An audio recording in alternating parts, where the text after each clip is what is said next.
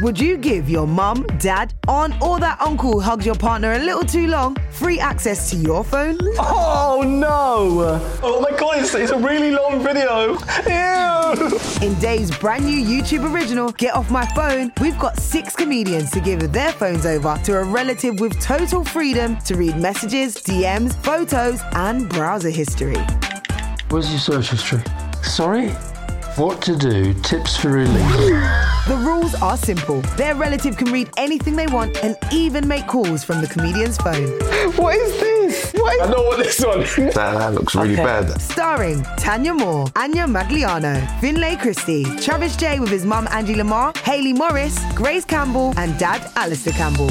Slightly sexually compromising people. Divulging their deepest digital secrets. What the hell is happening? Get Off My Phone, a Dave YouTube original. Available now on Dave's YouTube channel. Millions of people have lost weight with personalized plans from Noom. Like Evan, who can't stand salads and still lost 50 pounds. Salads generally for most people are the easy button, right? For me, that wasn't an option. I never really was a salad guy. That's just not who I am. But Noom worked for me. Get your personalized plan today at Noom.com. Real Noom user compensated to provide their story. In 4 weeks, the typical Noom user can expect to lose 1 to 2 pounds per week. Individual results may vary. Hey, I'm Ryan Reynolds. Recently, I asked Mint Mobile's legal team if big wireless companies are allowed to raise prices due to inflation. They said yes. And then when I asked if raising prices technically violates those onerous 2-year contracts, they said, "What the f*** are you talking about, you insane Hollywood ass?" So to recap, we're cutting the price of Mint Unlimited from $30 a month to just $15 a month. Give it a try at mintmobile.com/switch. $45 up front for 3 months plus taxes and fees. Promo rate for new customers for limited time. Unlimited more than 40 gigabytes per month. Slows full terms at mintmobile.com. This episode of Conversations Against Living Miserably is brought to you in collaboration with Calm, obviously, Dave, obviously, and Murdoch London Barbers. Hello, welcome back to another episode of Conversations Against Living Miserably. How are you all doing out there? Hope you're doing alright. I hope that you're taking care of yourself. And most importantly, I hope you're just doing as best as you possibly can during all of this. I'm doing alright, in case you were wondering. Don't know if you were, but I'm going to tell you anyway. Having quite a nice time. Anything interesting happening in my life? No, because we are in local lockdown in the northeast at the minute, where as of today when I'm recording this, it is officially illegal to hang out with anyone who doesn't live in your house. So the government have said I can legally only hang out with my mum and dad, because I'm cool as fuck, guys. Anyway, let's move on from all of that and dive into today's episode, where we are joined by comedian, author and all-round incredible human Jen Brister, where we will be discussing motherhood, celebrating difference and lovely green jumpers. Enjoy! Good morning, hello and welcome to... You did a little giggle there. Yeah, sorry. I really love your intros. They're so happy. They're so perfect. It's not even like this is genuinely how I'm miserable when I wake up in the morning, but I don't sound it. Welcome to another episode of Conversations Against Living Miserably, where we are joined by someone who has an excellent jumper on. Thank you. Really like it. It's Jen Brister. Oh. And a lovely jumper. Do you like my jumper? I do, yeah. It's a nice colour, isn't it? It's a bit of colour for winter. It's nice green. Like although it's a chunky knit, so it's actually a bit too chunky for my coat. I mean, this is too much information. But you know when you buy a jumper and then it's like, oh, I really like this jumper, and then you cannot fit anything over the top of it. Yep. And that is where I'm at. You look so round whenever you've got a coat on. I just feel like I'm in one of those escape suits or something while I'm wearing this jumper. But other than that, it was a real find. Amazing. We kick off by asking, we normally don't kick off by complimenting jumpers. We don't. That was just for you. I feel very lucky, very fortunate. When was the last time you felt calm? Well, I find calm is increasingly hard to find, that sense of just a little bit of peace. Increasingly now, because I have children, and that makes it difficult to have any moments of peace. But actually, I suppose calm would be the wrong word, but moments of just feeling where I'm not thinking a million things at once is often when I'm being distracted by my kids. So I suppose that's a kind of feeling calm. Yeah, not true. Not calm in the sense of I just feel really serene and at one. But I find myself not thinking about or worrying or anxious about all the things I'm normally feeling worried or anxious about. I mean, it doesn't last long. I mean, let's be honest. What Fleeting are we talking moments. about? It's just fleeting. But aside from that, I have started doing... Oh, you're going to laugh at this, but I have started doing yoga again. And partly because I just need to be alone. Yeah. You know, I mean, I'm not alone because I'm doing... There's other people in the room with me, obviously, but in my head. And there is moments of calm or moments of like, this is really, can't do this, I'm going to throw up. And I think you just find whatever it is that works for you, I guess. Yeah. But I mean, calm, that's rare, isn't it? Yeah, so rare. So rare to feel really. And even if you do, even when I'm doing yoga, I'm being slightly disingenuous. My brain is thinking about a million things when I'm supposed to be meditating. I mean, I'm not. I don't really know how people meditate. No, I don't at all. I've tried it so many times. The voices creep in very quickly. Yeah, the moment they say, because I therapy last week, my therapist said to me, just make sure your mind goes blank. I was like, what are you on about? But how do you do that? That's not a thing that people do. When people are like, clear your mind, I'm like, I can't, it's too full. Now I'm thinking about more things than I was before you told me to do that. Exactly, I had less things in my brain before you told me to clear my brain. I think somebody told me that there was something about a lot of these meditation apps, or I guess with yoga and with those sorts of things, that the meditation comes with repetition. Yeah. So you're repeating the same thing over and over again. It's a bit like Catholics do when they they do the rosary. That's a form of meditation because you're saying the same thing over and over again, and you're sort of moving from bead to bead, and that becomes meditative. I mean, I'm not saying that I know how to do that. I'm just saying that's what somebody told me. Okay.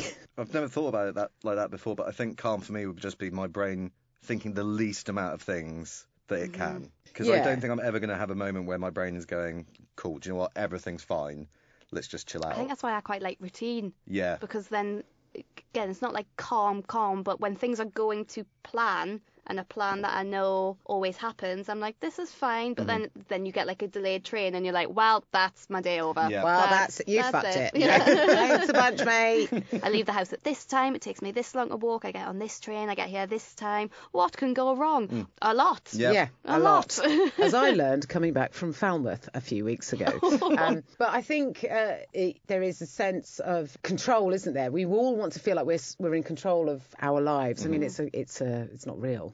We're not. Yeah. But that is what can give us a sense of peace, or not peace, but a sense of calm, feeling that we're like, okay, I know what I'm doing, I know where I'm going, this is going to happen, this is how it's going to work. You know, which is why when you're doing a job, which is like if you're self-employed or if you're not working to a particular structure, it can really affect your mental health. Because you don't have those very strict, boundaries or parameters whereby if I do this, then I get this, and I achieve this, and then I have this.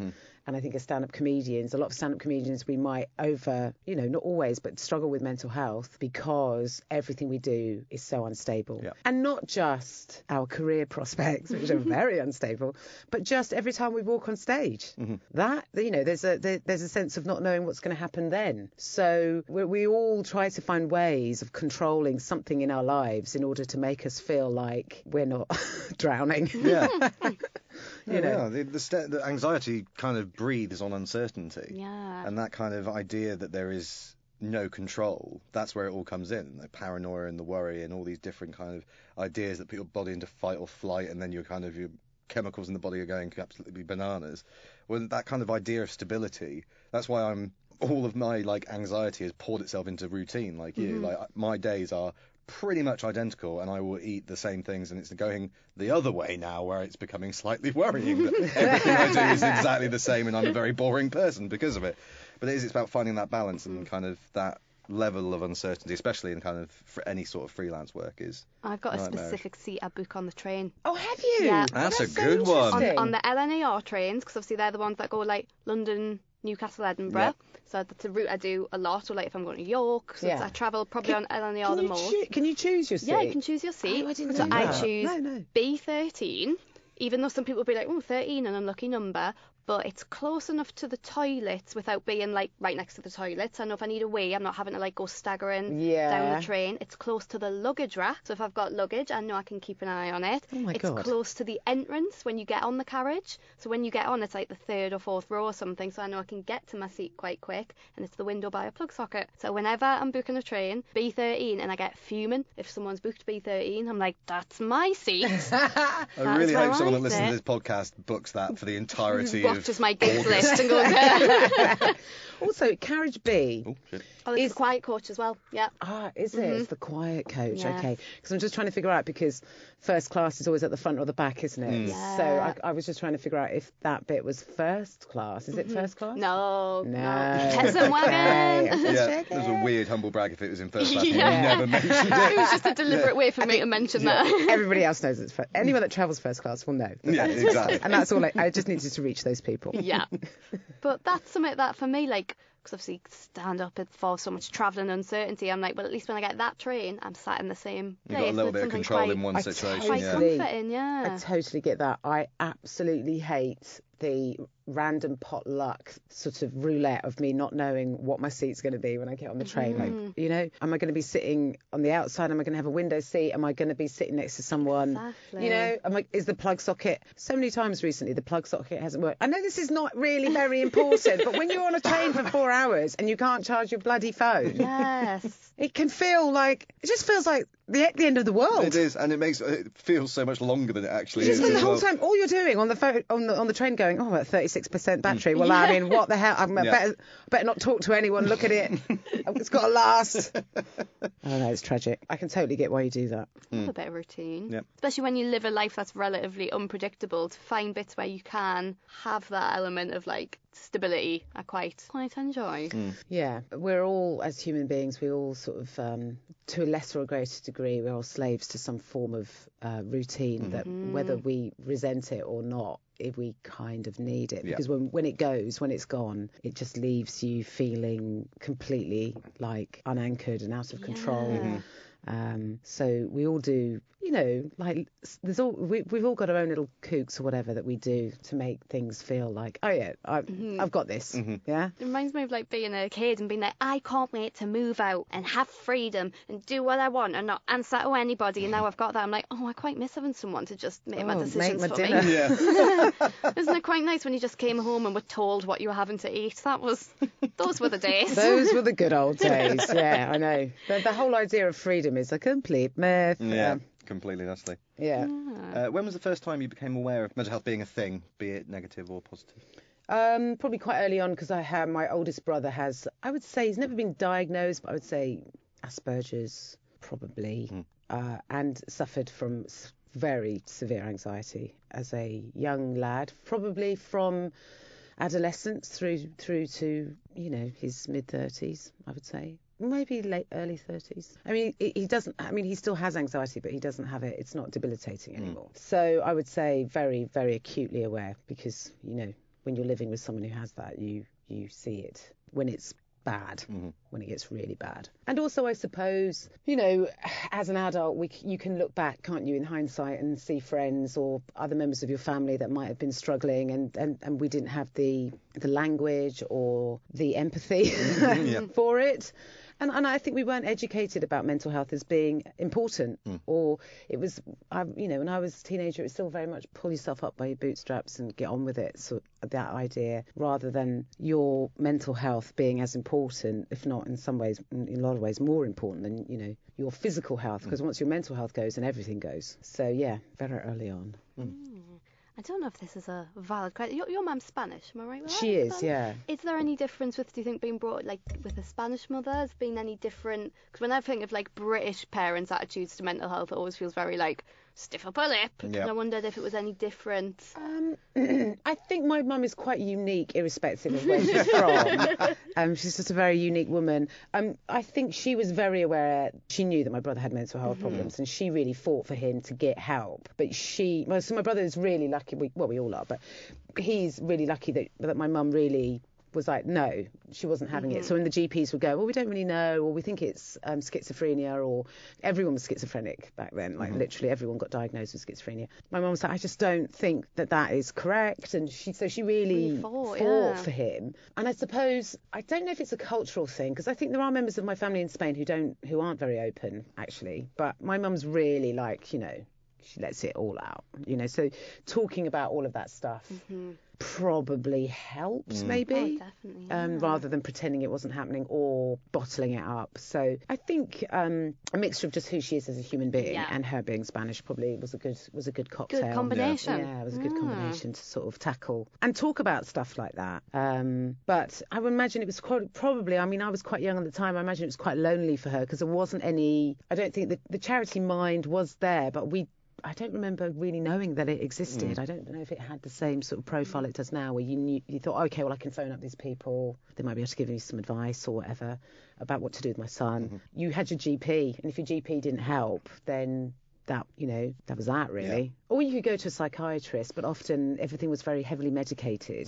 So the second my brother went to a psychiatrist, he just went on loads of like drugs, like lithium and this other drug I can't remember, and then he started to get like caused physical tics and pain, so my mum was like, get off those. So it was very complicated, and I think my mum trying to navigate that must have been really difficult, but I think she eventually found somebody like a psychologist who was on the same wavelength, and they figured stuff out together. And I think if you can find a mental health professional who you trust, and I think that can be quite tricky. I mean, I don't know because things are so different now, but certainly in the 90s, everything was about medication. And so because a lot of the time they didn't know what to do, they just medicate you. So, but if you could find someone that you trust, then then I mean, that makes such a huge difference. Because I think as a parent, you're only as well as your sickest child, so she was always like, your brother, which I mean, like, now as a parent I completely understand, but at the time I was like, well, we're all right. You got another 3. I was gonna say, do you think motherhood has changed like your relationship with mental health? Oh God, yeah. I think I'd be really aware of it. Maybe a bit too aware. I don't know. Hopefully not like one of those helicopter mums. But yeah, I would think so, and I think that's a good thing. Definitely. I think that's a positive thing. But also I think I think everybody, even in this country, is much more open to talking about it. Don't you think? Yeah, definitely. I don't remember having these conversations about mental health when I was growing up. Not at all. Or even that mental health was a thing. We didn't think of it as something that you needed to, look after or. Even me, and I'm like not that old. I think when I was like a teenager, which is what, you 10 years ago. You looked directly at me then when you said not that old. Cheers, mate. She would have looked at me, but I'm just a little to the side, so it's a bit harder to crane your head round.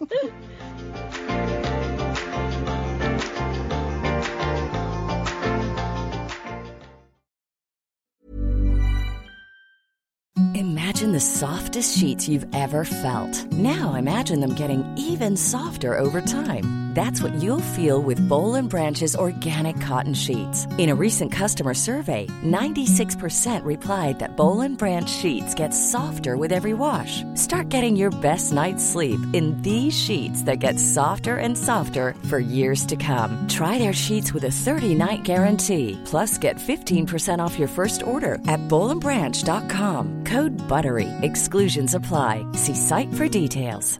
Hey, I'm Ryan Reynolds. Recently, I asked Mint Mobile's legal team if big wireless companies are allowed to raise prices due to inflation. They said yes. And then when I asked if raising prices technically violates those onerous 2-year contracts, they said, what the f*** are you talking about, you insane Hollywood ass f- So to recap, we're cutting the price of Mint Unlimited from $30 a month to just $15 a month. Give it a try at mintmobile.com/switch. $45 up front for 3 months plus taxes and fees. Promo rate for new customers for limited time. Unlimited more than 40 gigabytes per month. Slows full terms at mintmobile.com.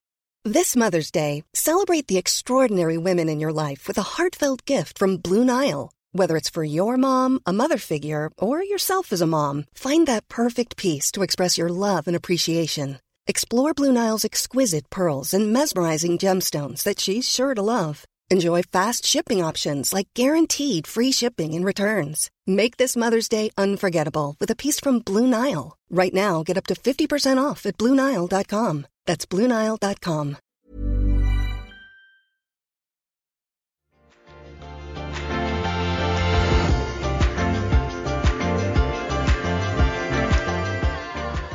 Like when I think of being a teenager and talking about mental health, it was you were crazy, like in a institution or whatever, and that there was nothing before that. And that wasn't even that long ago to be that unclued up about mental health. I think we've come a long way, and I think I think it's helped that a lot of high-profile, I suppose, I don't know, TV people have been very honest about their mental health, which has made people go, oh, well, you seem really together, and la la la, but you know, because I think if you haven't been through it, and you can't possibly imagine what it's like. Yeah. If you haven't suffered from anxiety or depression, I mean, real depression, not like feeling a bit low for a couple of days, but actual debilitating depression, it's absolutely impossible for some people to be able to empathise or see or understand what that might be like, and how it's, you know, when that happens, you cannot function. And I think just having people that are quite high profile going, I've had that, I've suffered that, you know, people like Stephen Fry, you know, then people kind of think, oh, well, my son's got that or my brother's got that. That means, okay, that makes, I know this sounds dumb, but it does, it kind of humanises the illness. Yeah. And sometimes I don't even want to call it an illness, because I think sometimes it's, I don't know. I think, you know, my brother having anxiety, and a lot of it was down to the fact that he's Aspergic, and I don't think of his Asperger's as being an illness. I think that's just part of who he is. Yeah. So we're all much more aware of how we use our language and how we perceive mental health, and I think it's really positive. And with regards to my children, because we're all talking about it a lot more, I think particularly for young men, it's hopefully a bit easier for men to be able to say, yeah, I feel this or I feel that, and for people to go, that's actually okay for you to talk about your feelings, because I think certainly my generation, men were not allowed at all to have feelings, which is absolutely absurd, isn't it? Yeah. And then we're like, oh, there's a rise in suicide in young men, and you're like, or men, you know, from this age to this age, it's like, yeah, of course. You can't cut off, you know, 50% of the population and say, you people aren't allowed to feel. Is that okay? You've hit adolescence, now shut it down. Yeah. All those emotions and feelings, you know, like I've got 2 boys, they cry all the time. What am I going to say when they hit like adolescence? Right, and now the tears stop. Yeah. The feelings stop, the emotions stop. If you feel anything, please go to a pub and kick the shit out of a stranger. Yeah. And that is the man thing to do. So I hope that we can keep that dialogue going. But it's tricky, isn't it? Because your influence is so diluted as a parent. And whatever we do, it's amazing how quickly they adopt the boys do this, girls do that shit. I mean, that happened very quickly. Really? Yeah. I mean, they've got 2 mums, and one of them was like, I don't like pink. And I was like, I don't even know where this has come from. We bought you a tutu for your birthday, so get on board, all right? I think it's just so important when it comes to the representation part of it. It's in so many different genres and stuff, especially with young people, of having access to the kind of people that they look up to, like YouTubers, and I know it all changes, like musicians and stuff like that, and making sure that that kind of conversation is just written into the narrative in a normal way to speak, like how Edinburgh's been for the last few years, of kind of you go see a show and then it caveats into a mental health narrative for 5 minutes, and it's kind of like, no, that's just part of the joke. That's just a way, because it's such a normal part of life now that we can actually just discuss it in a normal way, and having that in so many different places, I think it's really wonderful. Like I watched Doctor Who at the weekend, and it was all about mental health. Really? And it was like they showed a positive young male friendship. They talked about their mental health quite openly, and then at the end they discussed kind of loneliness, suicide, kind of depression, all these different things. That's amazing. In an episode of fucking Doctor Who. I know, that's fantastic. And I got to the end of it and I was crying, and I was like, oh, Jesus Christ. But it's like, I've never seen anything like that, and especially because so many young people watch it. It's so important. Yeah. And also, I think that showing those positive friendships between young men, where they are communicating, and it not being seen, oh, you perf, you know, that this is, you know, it sounds obvious, but to normalise that and say, well, you should be talking about this. And you know, and I know that men communicate differently from women, but I've got enough male friends to know that it's really important to them to be able to talk, to express themselves. And whilst they might not, you know, not saying when they go on a stag do they want to sit around talking about their feelings, but you know, that generally speaking on a day-to-day basis amongst their peers, that they can have those conversations, because otherwise you get into a situation where there's no way out for them. And you know, it just feels like as a society we spend the whole time being in a constant state of surprise when horrific things happen, but then never look to the grassroots of why those things are happening, and it's and over and over and over again. And particularly as a parent, you have a responsibility to try to tackle those things as quickly and as early as possible, and also talk about feelings and communication with your children. But I think also cannot do it on your own, because the biggest impact is outside of the house.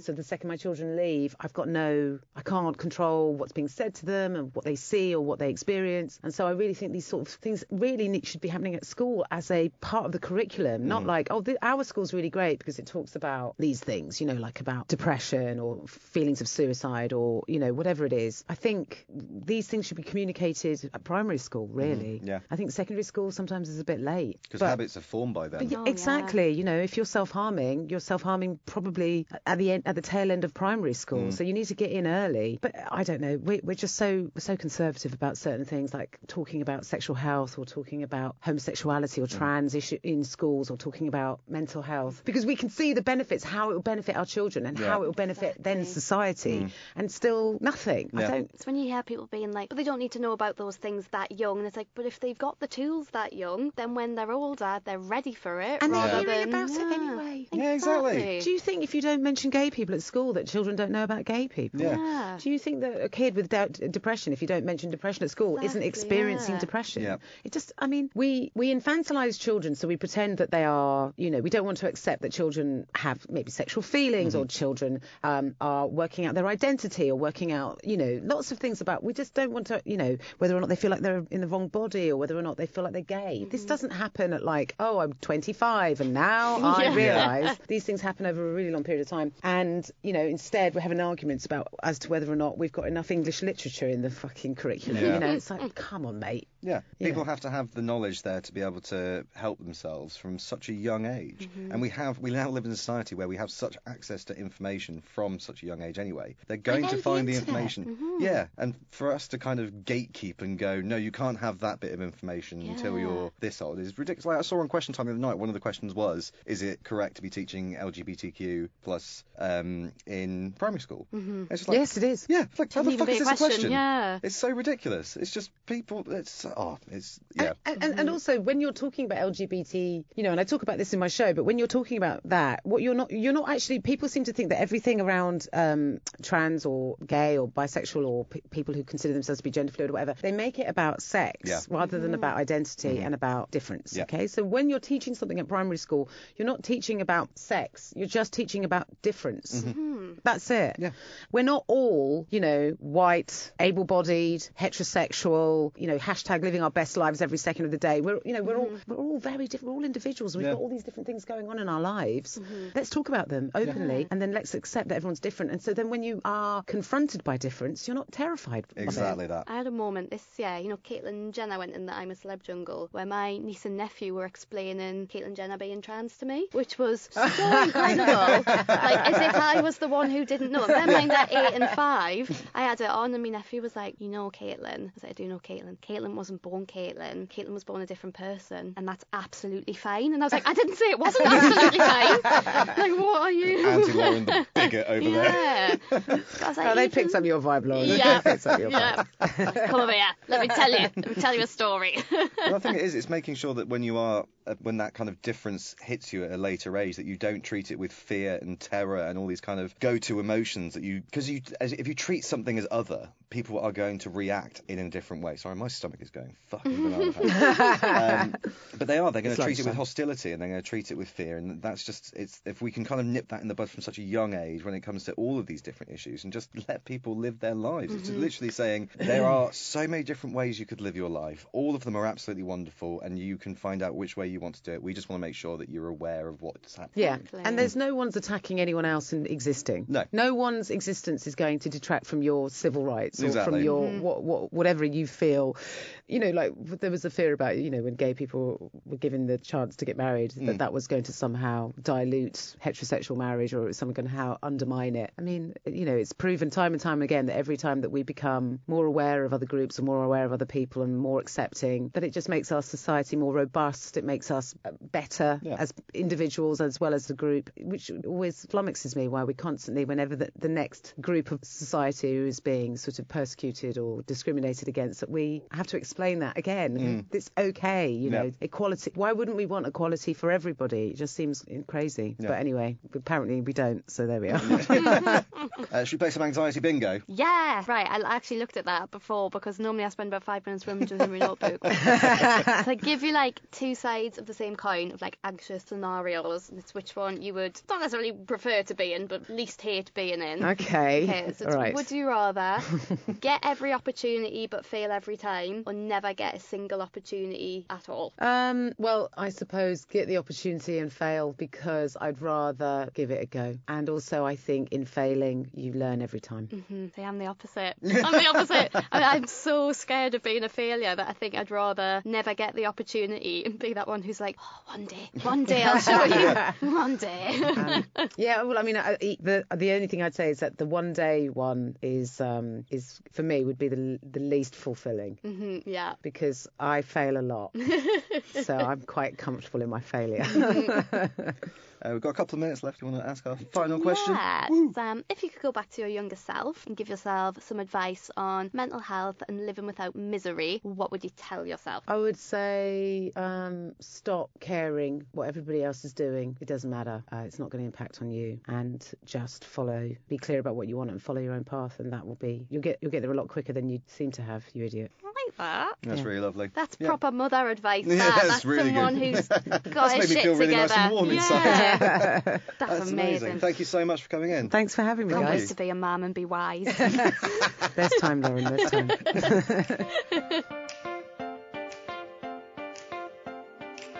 Oh, and that's it for today. What a lovely little chat we had there. I mentioned at the start in my little intro that Jen is an author. She is. She's got a book out called The Other Mother, which is an honest parenting tale for every kind of family. So you can get that now from all good bookshops and general places that sell books, which I think are just bookshops, to be honest, aren't they? Thanks so much to Jen for being such a lovely guest. Thanks to Aaron, as always, and the team at Dave & Calm. If you did enjoy this podcast, please remember to give us a like, a rating, a review, subscribe, all those shenanigans. And if you do happen to have a few quid spare, if you would like to donate to Calm, that would be absolutely wonderful. They do great work, and we should be giving them all the help we can. Thank you so much for listening, and hopefully see you next time round. Bye. Bye bye bye. My voice went really funny there, but I'm not re-recording this because I'm at the end. Bye.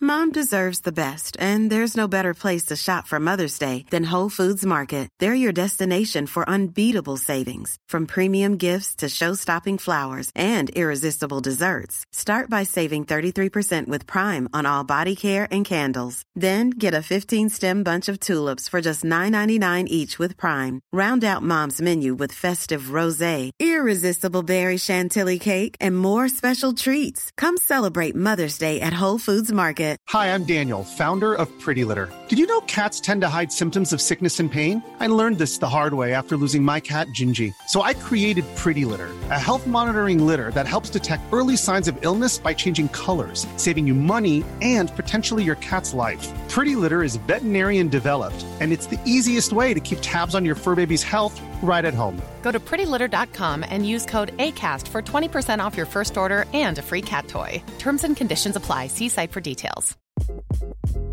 Hi, this is Craig Robinson from Ways to Win, and support for this podcast comes from Invesco QQQ, the official ETF of the NCAA. The future isn't scary. Not realizing its potential, however, could be. Just like on the recruiting trail, I've seen potential come in many forms as a coach. Learn more at Invesco.com/QQQ. Let's rethink possibility. Invesco Distributors, Inc. Would you give your mum, dad, aunt, or that uncle who hugs your partner a little too long free access to your phone? Oh no! Oh my god, it's a really long video. Ew! In Dave's brand new YouTube original, Get Off My Phone, we've got 6 comedians to give their phones over to a relative with total freedom to read messages, DMs, photos, and browser history. Where's your search history? Sorry? What to do, tips for relief. The rules are simple. Their relative can read anything they want and even make calls from the comedian's phone. What is this? I know what this one is. That looks really bad. Starring Tanya Moore, Anya Magliano, Finlay Christie, Travis J with his mum Angie Lamar, Hayley Morris, Grace Campbell, and Dad Alistair Campbell. Slightly sexually compromising people. Divulging their deepest digital secrets. What the hell is happening? Get Off My Phone, a Dave YouTube original. Available now on Dave's YouTube channel.